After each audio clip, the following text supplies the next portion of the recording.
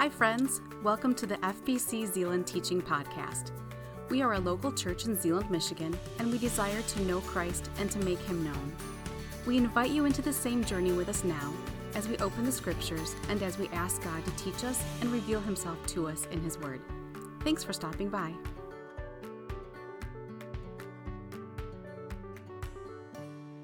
Well, good morning, everybody. I'm so glad that we sang that song this morning because it reminds us of a scriptural truth, and that is this, that who we are precedes who we are becoming. In other words, being in Christ or belonging to Christ precedes becoming more like Christ. And this is a very important scriptural principle that we find throughout the Bible. And it's really easy to kind of invert how we feel about life and how we feel about family and how we feel about relationships, and we kind of get the cart before the horse and we begin to judge life based upon things like our emotions first rather than who we are in Christ.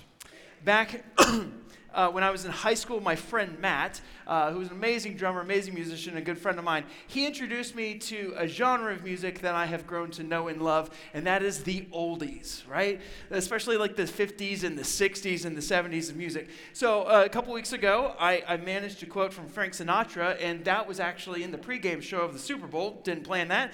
Today, we'll see where this pops up later. But there's a song that was written and recorded in 1964 by a group called the Righteous Brothers. Maybe you know it. It goes like this. It starts with, "You never close your eyes anymore when I kiss your lips. And there is no tenderness like before in your fingertips. You're trying hard not to show it, baby, but baby, I know it." And he breaks down the song. "You've lost that love and feeling." You know what I mean? I won't sing it for you. "You've lost that love and feeling. Whoa, that loving feeling. You've lost that love and feeling. Now it's gone, gone, gone. Whoa." That's my very bad rendition because I'm not one of the Righteous Brothers band. So, but I love this song. Like, it's just a fun song to listen to, and it tells a story about how a relationship between a guy and a gal once felt something, and now it just doesn't. And actually, you come to the end of the song, he says, "Bring back that love and feeling." And it's going to this idea that was prominent throughout all of time, and especially in the 60s, of what do we feel here about our relationship? And the reality is a lot of times our relationships, whether they're romantic relationships with a spouse or just friend relationships or relationships with your kids or relationships with people at church, you go, "Man, I've lost that love and feeling." And as we think about losing that love and feeling, feelings are one of those things that are the caboose on the train, and a lot of times we base reality off of them, but they really don't give us a good judge of reality many, many times. When we talk about family, we look at this story that happens in the beginning of Genesis, we're introduced to Adam, we're introduced to Eve. They're wedded together in covenant ceremony by God. In fact, here's the way it says it. We've read this before, but in Genesis 2, you can turn in your Bibles there if you'd like. In Genesis 2, you have this great betrothal at the end of it. In verse 22, it says, "The Lord God made the rib he had taken from the man into a woman and brought her to the man. And the man said, 'This one at last is bone of my bone, flesh of my flesh. She will be called woman, for she was taken from man. This is why a man leaves his father and his mother and bonds with his wife, and they become one flesh.' And they both were naked, and they felt no shame." And then, of course, as Pastor Tom taught through Genesis 3 last week, we find out that shame enters the story. Adam and Eve take of the fruit. They choose to trust their own wisdom, their own knowledge. They choose to define right and wrong for themselves. And in doing so, God comes to them in the cool of the day, and he says, "Where are you?" And Adam says, "We're hiding." And God says, "Well, why are you hiding?" He says, "Well, we're naked." And God says, "Well, who told you were naked?" And then Adam says, "Well, it's the woman you gave me." And the woman says, "That's serpent." And the serpent gets cursed. The ground gets cursed. Childbirth becomes hard. Work becomes hard. And what we have entered into in just a few verses here in the beginning of Genesis of this whole story is Adam blame shifts in Genesis 3:12, Eve blame shifts in Genesis 3:13, God curses the serpent in Genesis 3:14, women's labor pains are intensified in verse 16, and it says here that her desire, and this is not necessarily an emotional desire, but a psychological desire to dominate, he says, will be for your husband, and yet your husband will rule or have mastery over her. And man's work in verses 17 through 19 has toil, and you get shame, and you get sin, and you get all this stuff entered into the story. And the question then becomes, what does it mean then for us to be the image bearers of God in the world today? What does it mean for us to say, I belong to the Lord, I am not my own, and that we want to honor God with all of our bodies, with all of our minds, with all of our hearts? And where do we honor God? I entitled this morning's sermon, Miniature Temples, because as Brian read from 1 Corinthians 6, he says, don't you know that you are temples of the Holy Spirit? And this idea of temple kind of finds its way all throughout the scripture. The book of Genesis, in my view, was originally written by God through Moses, originally to the people of Israel as they're coming out of Egypt. So one of the scenes that they would have known and would have seen a lot in Egypt were the scene of temples. They knew what a temple was because Egypt is an incredibly religious place. There's all sorts of polytheism. In other words, there's worship of many gods going on there. This is one ancient temple. There's actually 3 different areas within this temple. You have the outer courts, you move towards the closer to the inner courts, and you come into the Holy of Holies. And so when Israel is being led out of Egypt and they're wandering in the wilderness, they know what it means to go into a temple and to worship whatever God is in that temple. They've seen this over and over. And one of the things that God is wanting to teach them is that He alone is the only true God, and that He alone is worthy of their worship. And so as He calls them out and redeems them from slavery in Egypt, He gives them the picture of a sanctuary. In fact, there's sanctuary language going on in Genesis 1 and 2 as it describes this garden that God creates. And the idea behind sanctuary is not just a building. It's not just a space. It's about meeting with God.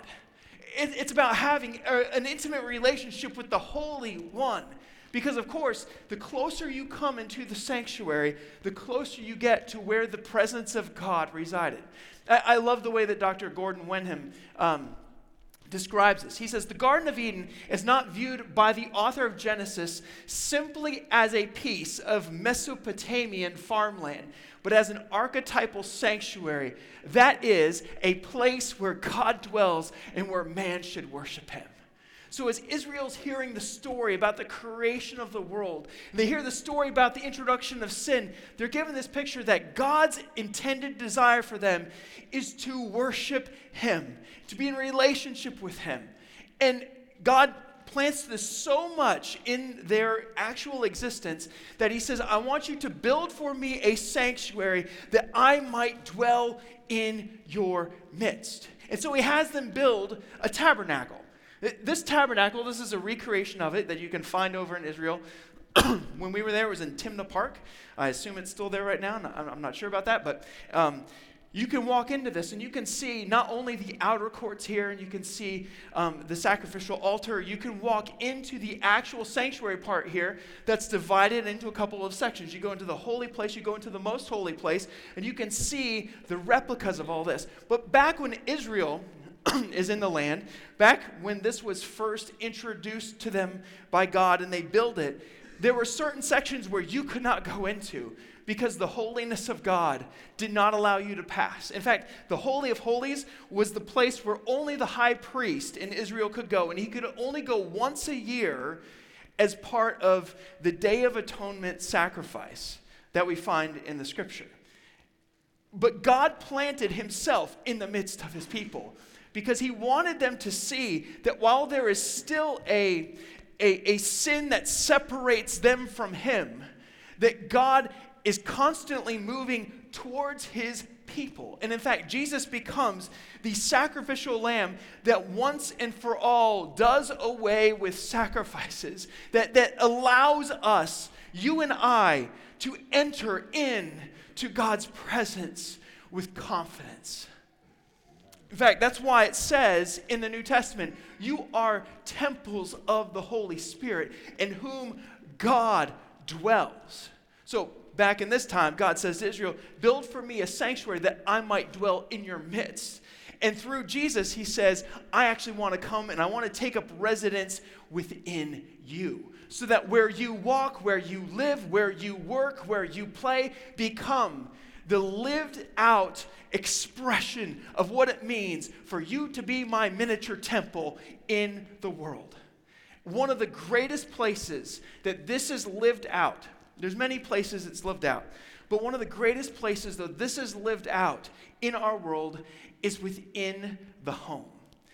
There's a scholar by the name of Dr. Marv Wilson, and he has a great understanding of Jewish history and Jewish culture, and he wrote a book called Our Father Abraham.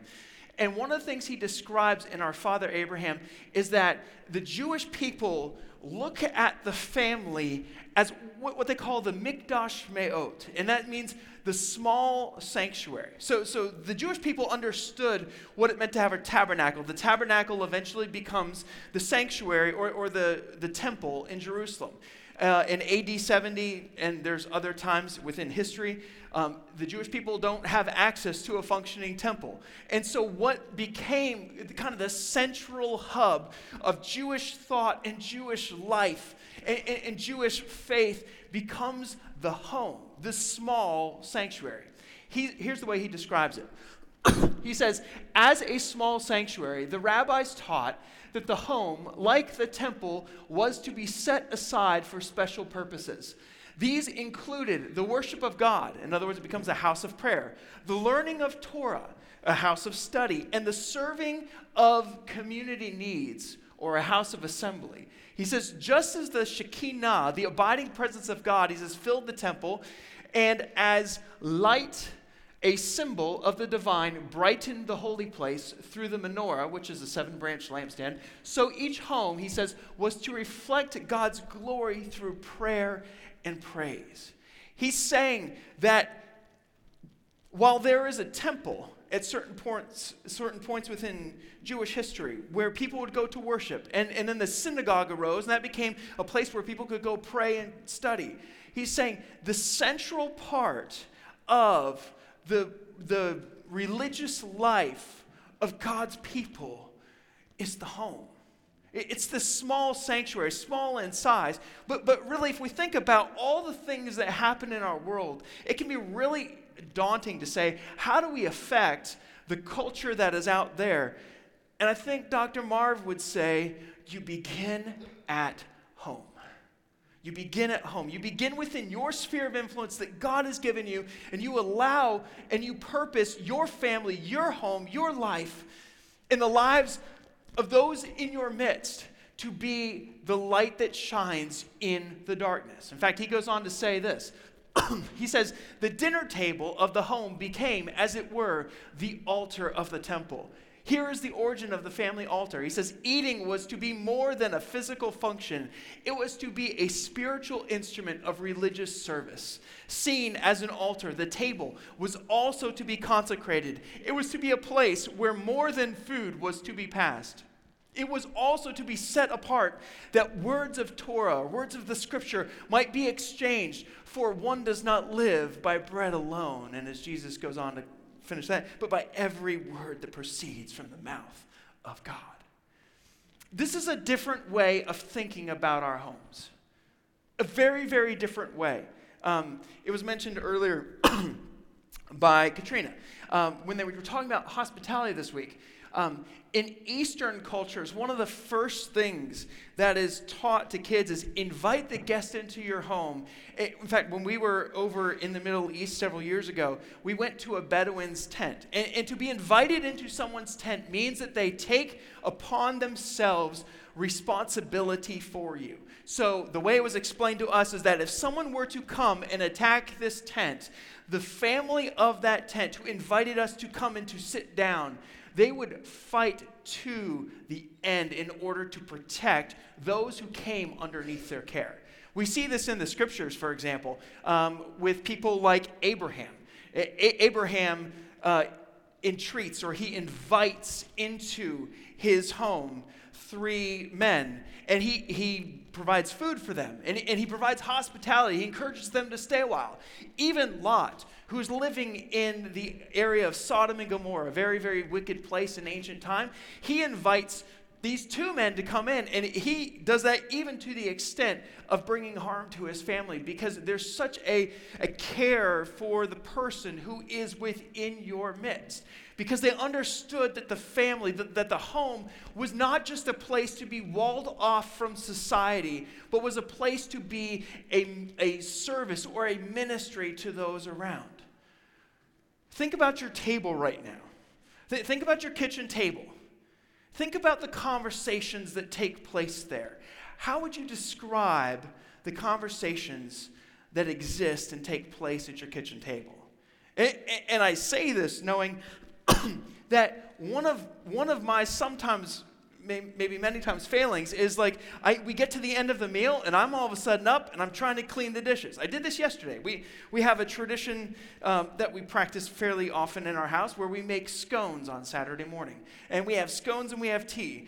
And before I know it, yesterday, I'm just up, I'm dishes in, like next thing clockwork. And I was thinking about it later last night. I was going, man, what would have happened if I just slowed down and I'd recognized that this isn't just a place in which to consume food. It's a place, in the words of Dr. Marv, that is set apart, that the words of scriptures might be exchanged, that we might know as a family, that we might express to our community that man doesn't live by bread alone. We do live by bread, but we don't live by bread alone. I love bread. But by every word that proceeds from the mouth of God. It really causes us to look at our homes very differently. Last year, we celebrated Passover together with our church family. Here's a picture from it. We're going to be doing that again in April on the first day of Passover for this year. And one of the things that I love about this picture is that you see a whole bunch of people gathered around a table and you see a whole bunch of food. What was expressed was not just the consumption of a meal, though the meal was really good. What was exchanged and what was shared between us was a celebration of who God is and what God has done through Jesus Christ to make a way for us to be in relationship with him. I just love this picture that exists for the table. And it causes us, and it should cause us, to really think about our homes. How would you describe your home? Is it a walled-out fortress? Is it lifeless and empty? Is it a place where criticism or where words come that just create expectations that aren't rooted in the scriptures or rooted in the grace of God? Is your home a place that is open and welcoming? Is it a place where people feel like they belong regardless of who they are? Is it a place where we learn to practice, and I say that intentionally because it's not always easy, right? We learn to practice gracious and loving relationships that encourage one another to become more like Jesus. Every one of us comes from a different background. I grew up in a family in which at any point in time, I could show up at home and we would have no idea who would be there for dinner. Like usually, because my mom worked at a college, on the weekend after church, it was not uncommon to be like, oh, hey, my name's Jeremy. Who are you? Okay, you must go to the school where my mom teaches, right? That kind of stuff. Some homes are just naturally a little more open and some homes are a little bit kind of naturally more closed. But the idea that I want to express to you here is that our homes become the central place for God's love and God's grace to be practiced and to be experienced by one another as moms and dads, as husbands and wives, as kids, but not just within those relationships, within the broader context. And really, our homes are oftentimes the places where we are more truly us.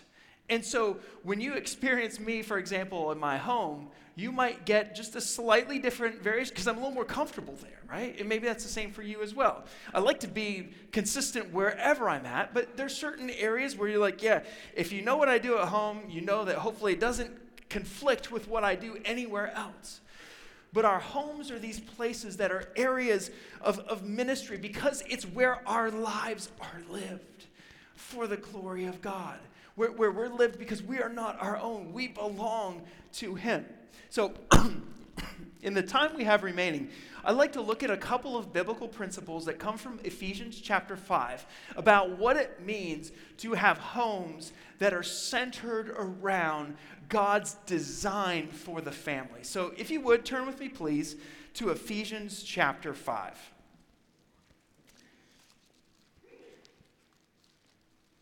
And if you need a Bible, there's one in the pew in front of you. And if you don't have one and you want to take it with you, it's yours. It's our gift. Ephesians chapter 5. Ephesians chapter 5 is part of Paul's letter to the church in Ephesus. And what he is saying throughout the narrative of Ephesians is, here's who you once were. You were separated from God. You were alienated. Now God has brought you into His family. And now, as a result of what Christ has done in your life, as a result of you becoming a new person, he says in verse 1 and 2 of chapter 5, he sets a framework for this application with this. He says, therefore, be imitators of God as dearly loved children. And he says, and walk in love as the Messiah also loved us and gave Himself for us, a sacrificial and fragrant offering to God. A couple things I want you to note here before we jump down to a later verse. When Paul begins his application, he wants to remind the believers who they are. So he gives them two commands here. He says, be imitators of God. Like, let your life become that which looks like God.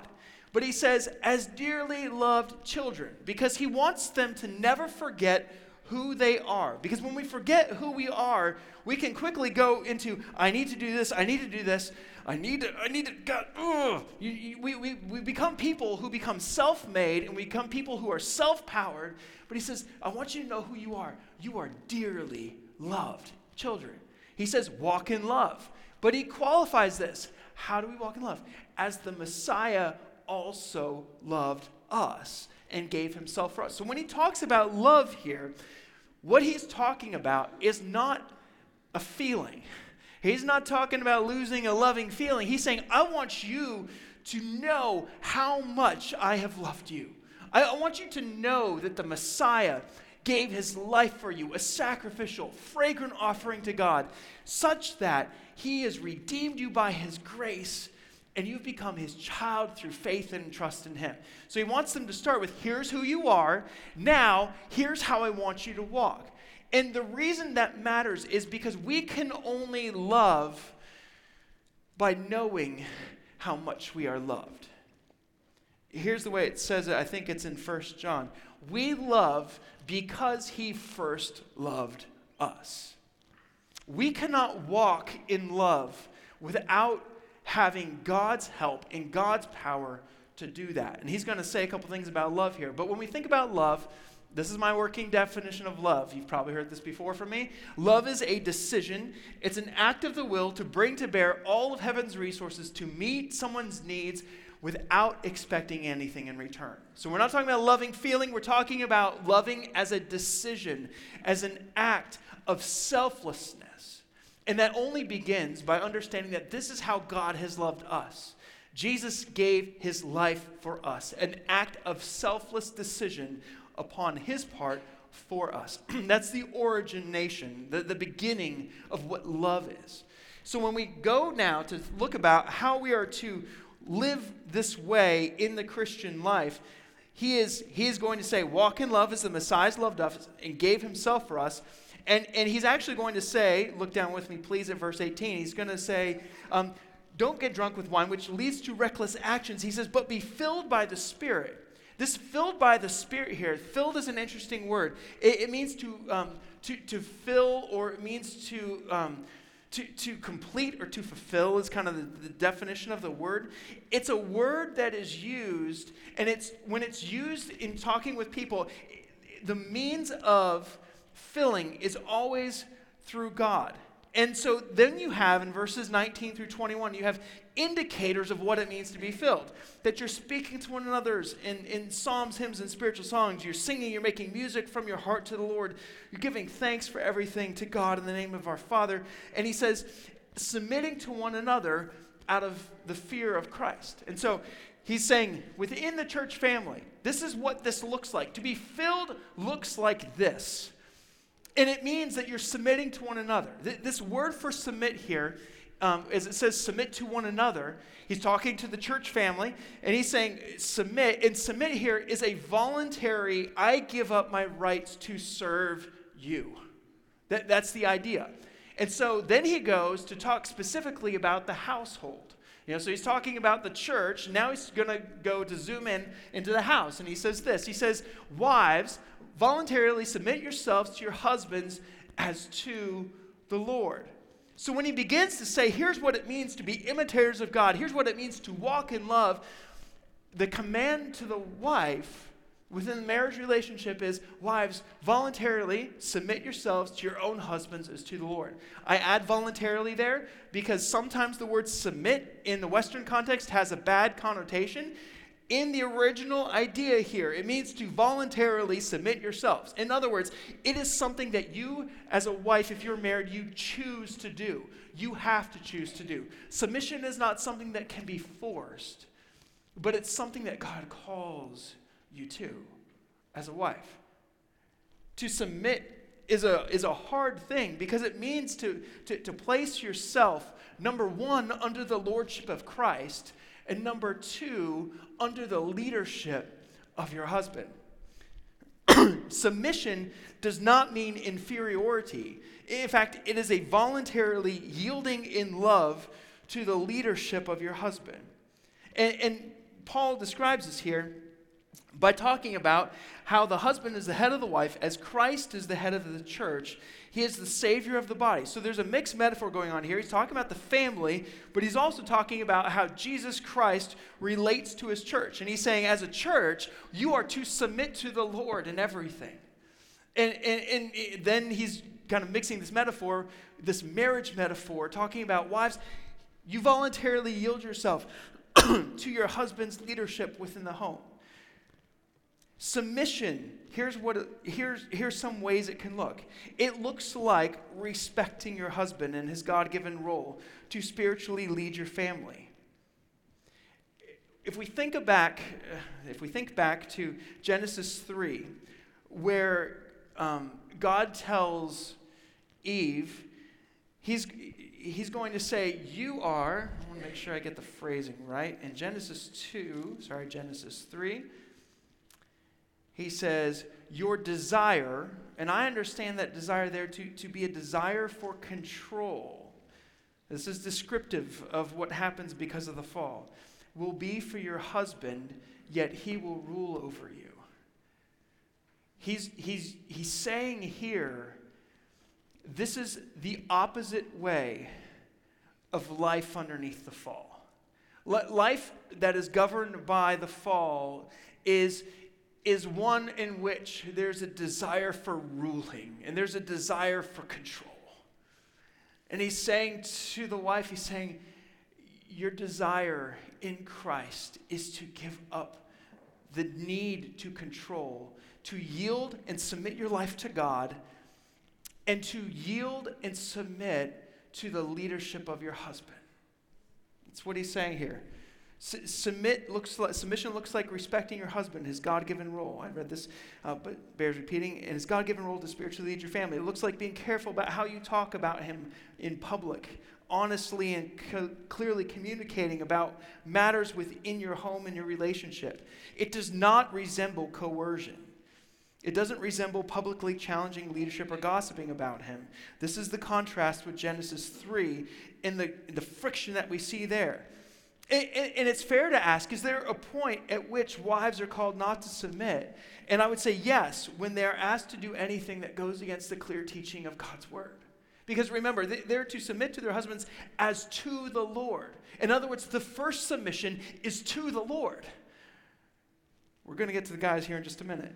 And the amazing thing is that even if a spouse is in a relationship with someone who's not a believer, 1 Peter 3 says that you're to seek to win them to Christ by the example of your conduct. In other words, this voluntary submission and service and love and care becomes a way that you model God's grace within the home, even to a spouse who may be unbelieving, or maybe to other family who is unbelieving in your midst.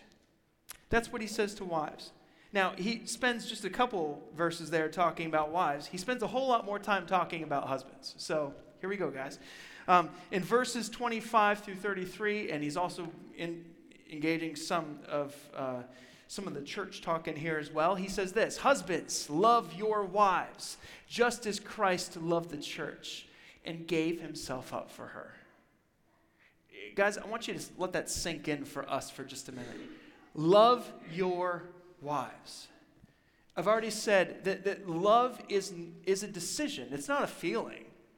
It's an act of the will to bring to bear all the resources God has given you to meet the needs of your spouse, to meet the needs of your family without expecting anything in return. So whereas the wife is called to submit to her husband as to the Lord, husbands, we're actually called to something that without God's help is frankly impossible, and that's true for wives as well. But to love our wives as Christ loved the church, think about how Jesus loved the church. When we were at our worst, Jesus said, "I'll lay down my life for you." When we did nothing to deserve his love, Jesus said, "I will love you even the same." Guys, let that sink in. Because a lot of times we say, "Oh, I've lost that loving feeling." And frankly, loving doesn't begin with a feeling. It begins with a by faith choice to submit ourselves to God, and a by faith choice to put the needs of our families before ourselves. I wish I could tell you that I've got this one figured out. I can't. Just ask my spouse. She'll probably be gracious and not tell you. But I could just think of all the different times over the last week where I wanted what I wanted, or I had a plan in my mind and I was going to pursue that plan. And it probably didn't actually take into consideration, what does it mean for me to love my family well now? What does it mean for me to love my wife as Christ loved the church and to voluntarily lay myself down for her?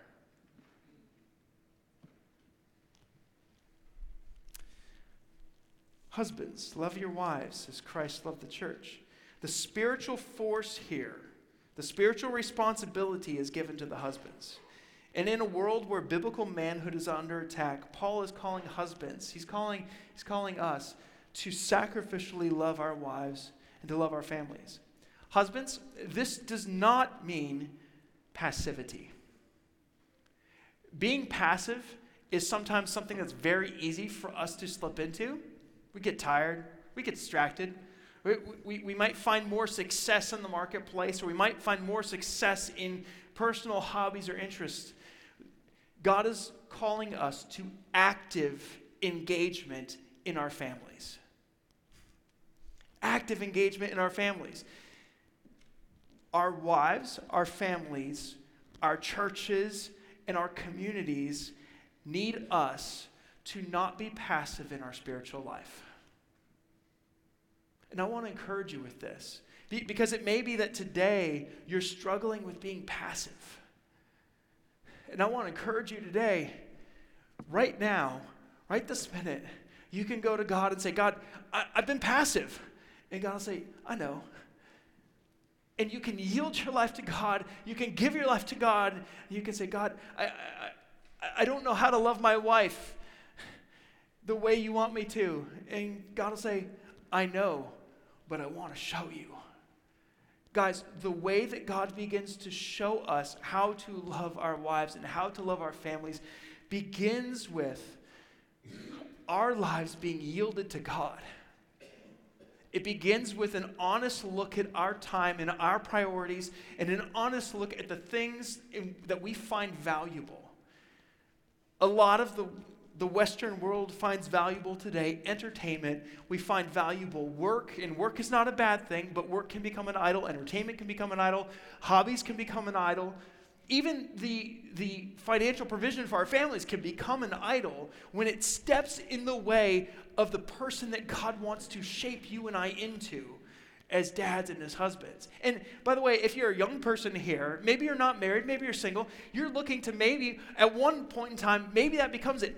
Maybe that becomes a reality for you. Guys, the way that you begin to engage in that right here and right now is you give yourself to God and you let your relationship with God become the most important thing that drives every part of your life. That's what God is calling you and I into today. God has designed husbands to act as a head. In other words, to be a source of encouragement, to give responsibility and guidance in God's love and God's truth to our families. And the reality is that we will prioritize the things that matter most. One of my friends likes to say, we all have 24 hours in one day. like you have it. As long as God gives you breath, you have 24 hours in a day. What describes how you have intentioned that time? Do our family priorities reflect the things that matter most? Do we understand the will of God for our families and for our lives? Guys, the picture here is that God wants us to take the lead in serving our families. This doesn't necessarily mean that we are able to give them everything they want, but it means that we have the conversations that need to be had in the way that they need to be had. In other words, guys, we become the chief prayers. We become the chief Bible teachers. We become the chief encouragers in our homes. We become the ones who seek to bring reconciliation where there is fracture. We become the ones who, with God's help, step into hard situations and we say, you know what? Here's what I know. You are loved by God and God is not finished with you yet. You might be saying that to your spouse. You might be saying that to a kid. You might be saying that to a neighbor person. You become, through God's help, through yielding to His Spirit, the person through whom God uses you to intercede. God uses you to encourage. God uses you to teach. You become partners. We become partners with our spouses in this work. But the picture here is guys, it begins with us. This kind of love is an incredible thing. And this kind of way of living is impossible in the natural. Right? It'd be really easy for me to just go out and do this. But the reality is you and I cannot do this in the natural. We can't do this in our own strength. We can only do this as we are connected to Christ. Guys, I guess here's the way I'd probably say it, is that our drive, and this is actually true for gals as well, but guys, our purpose in life is to connect spiritually with our Heavenly Father, to know who He is, to know how He sees us, and to allow our relationship with Him to be that which waters and brings encouragement to our families and to the lives of the people in our midst. My family and I flew out to Arizona this last week and to visit some family. It was gloriously sunny out there, and I hope it was here too. As we flew, we got the obligatory, face mask, not face mask, but like oxygen mask conversation. And I've heard it so many times I don't even pay attention half the time, which is probably not a good thing. But it's one of those things like, take the oxygen mask, and when it comes down from the ceiling, first attach it to your face. They're doing all this thing, and then help someone next to you. This is a helpful analogy for me because it reminds me, before I can be of spiritual help to someone else, I have to have my oxygen mask on, right? In the flying world, you attach yours first, and then you can help someone else. In other words, guys, gals, The people God has placed within our midst, the degree to which we can help them is the degree to which we are surrendered and we are walking in relationship with the Lord. So let me ask you guys, where's your relationship at? Like, just think about that for a moment. You as a miniature temple of the Holy Spirit, how would you describe your relationship with God today?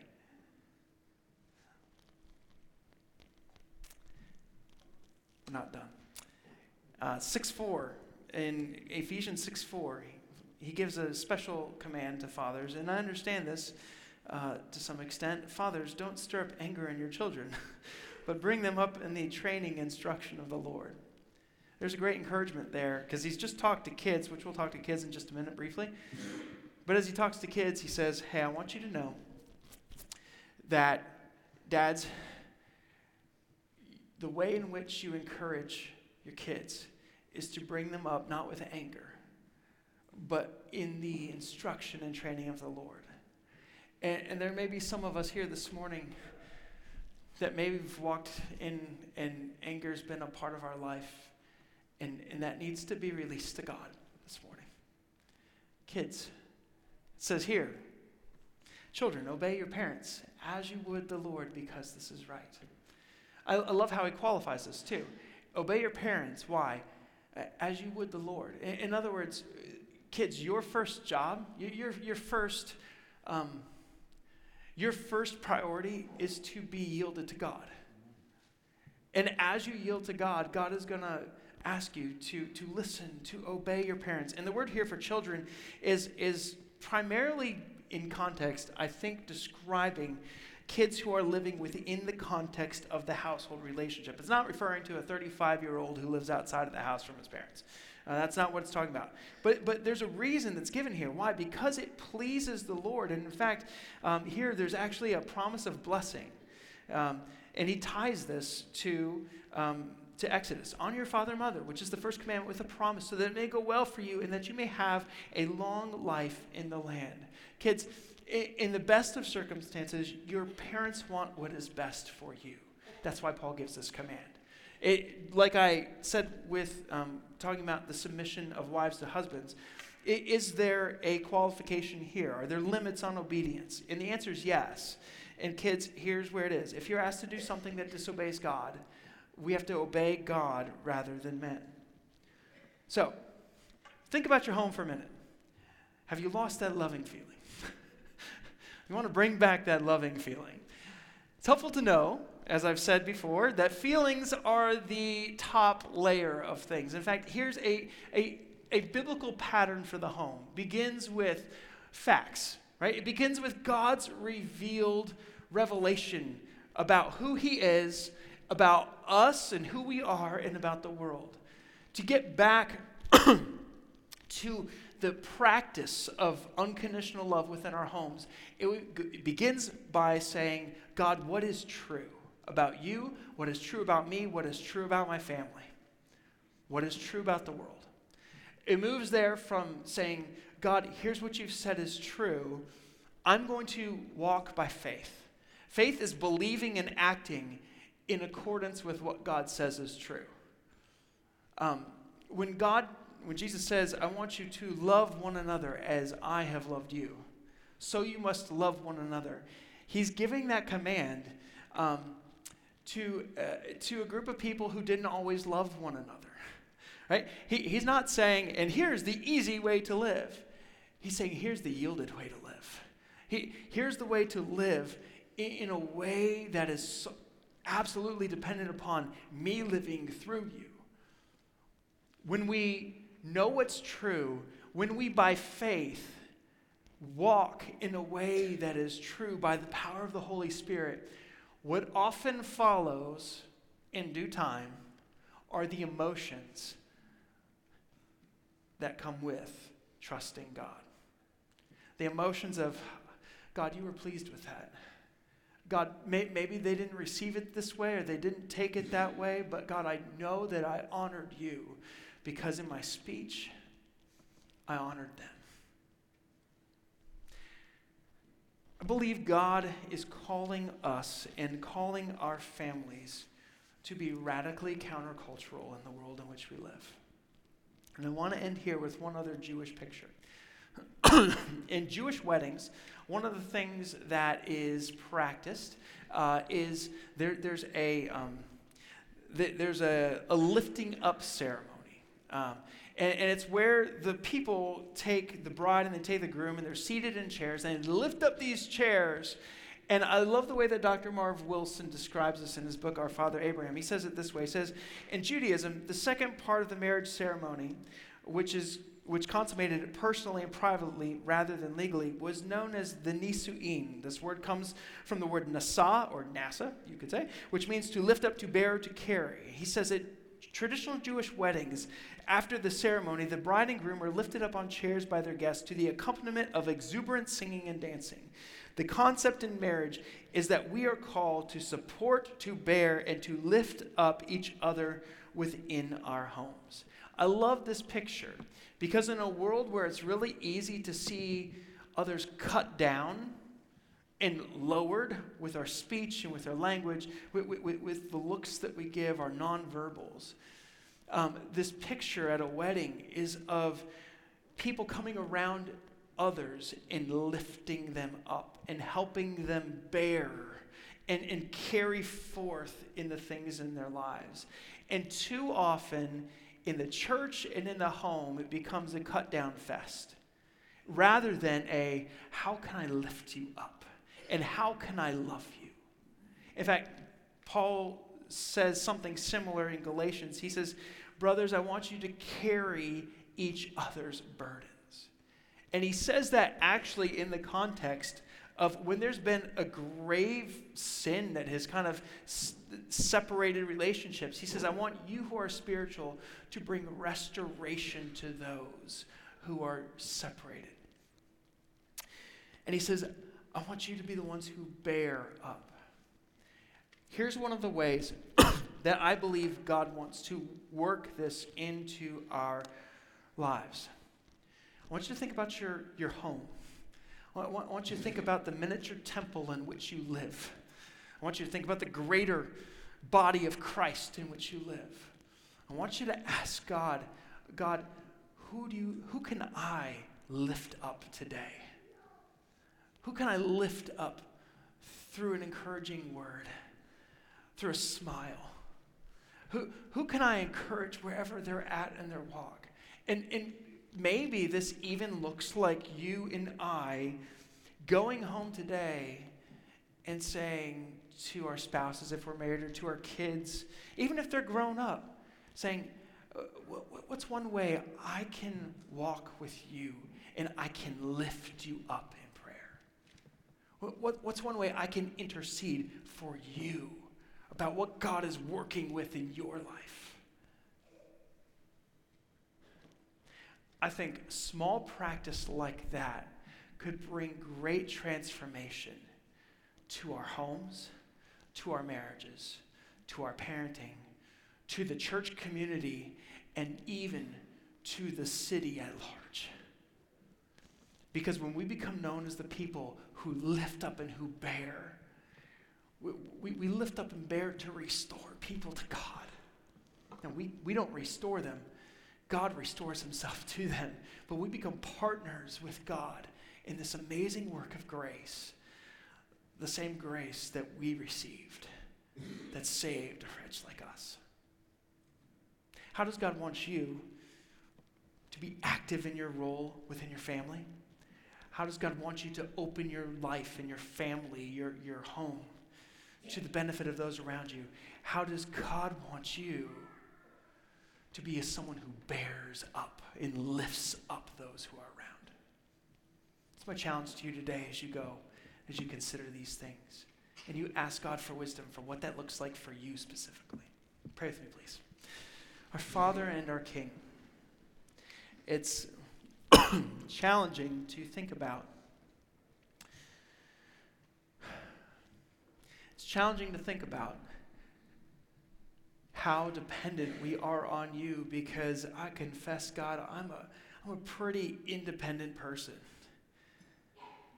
And yet, Lord, I give to you, we give to you our own self-sufficiency because we want to have the power of Christ in our life so that we can be people who lift one another up. We can be people who help restore one another to relationship with you and to relationship with one another. And God, we need your help. We need your Spirit to lead and to guide us into the truth of what this means for our families today.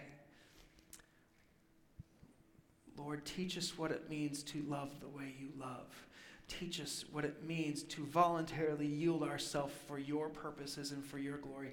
God, encourage our hearts to become active in our relationship with you. And God, where we are passive today, reveal that to us so that we might, with your help, have a new set of priorities based upon who you are and based upon who we are made in your image. God, we do not want to be the same next week as we are today.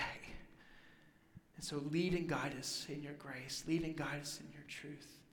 Thank you for the all-sufficient merit that comes through Jesus Christ alone. And we pray this in his name. Amen. Would you stand with me, please, as we close? My friends, as you go out into your week, may the Lord bless you and may the Lord keep you. May the Lord make his face shine upon you, be gracious to you. May the Lord lift up his countenance, his face towards you. May you experience his peace. May you know you belong to the Lord as you trust in him today. You're dismissed.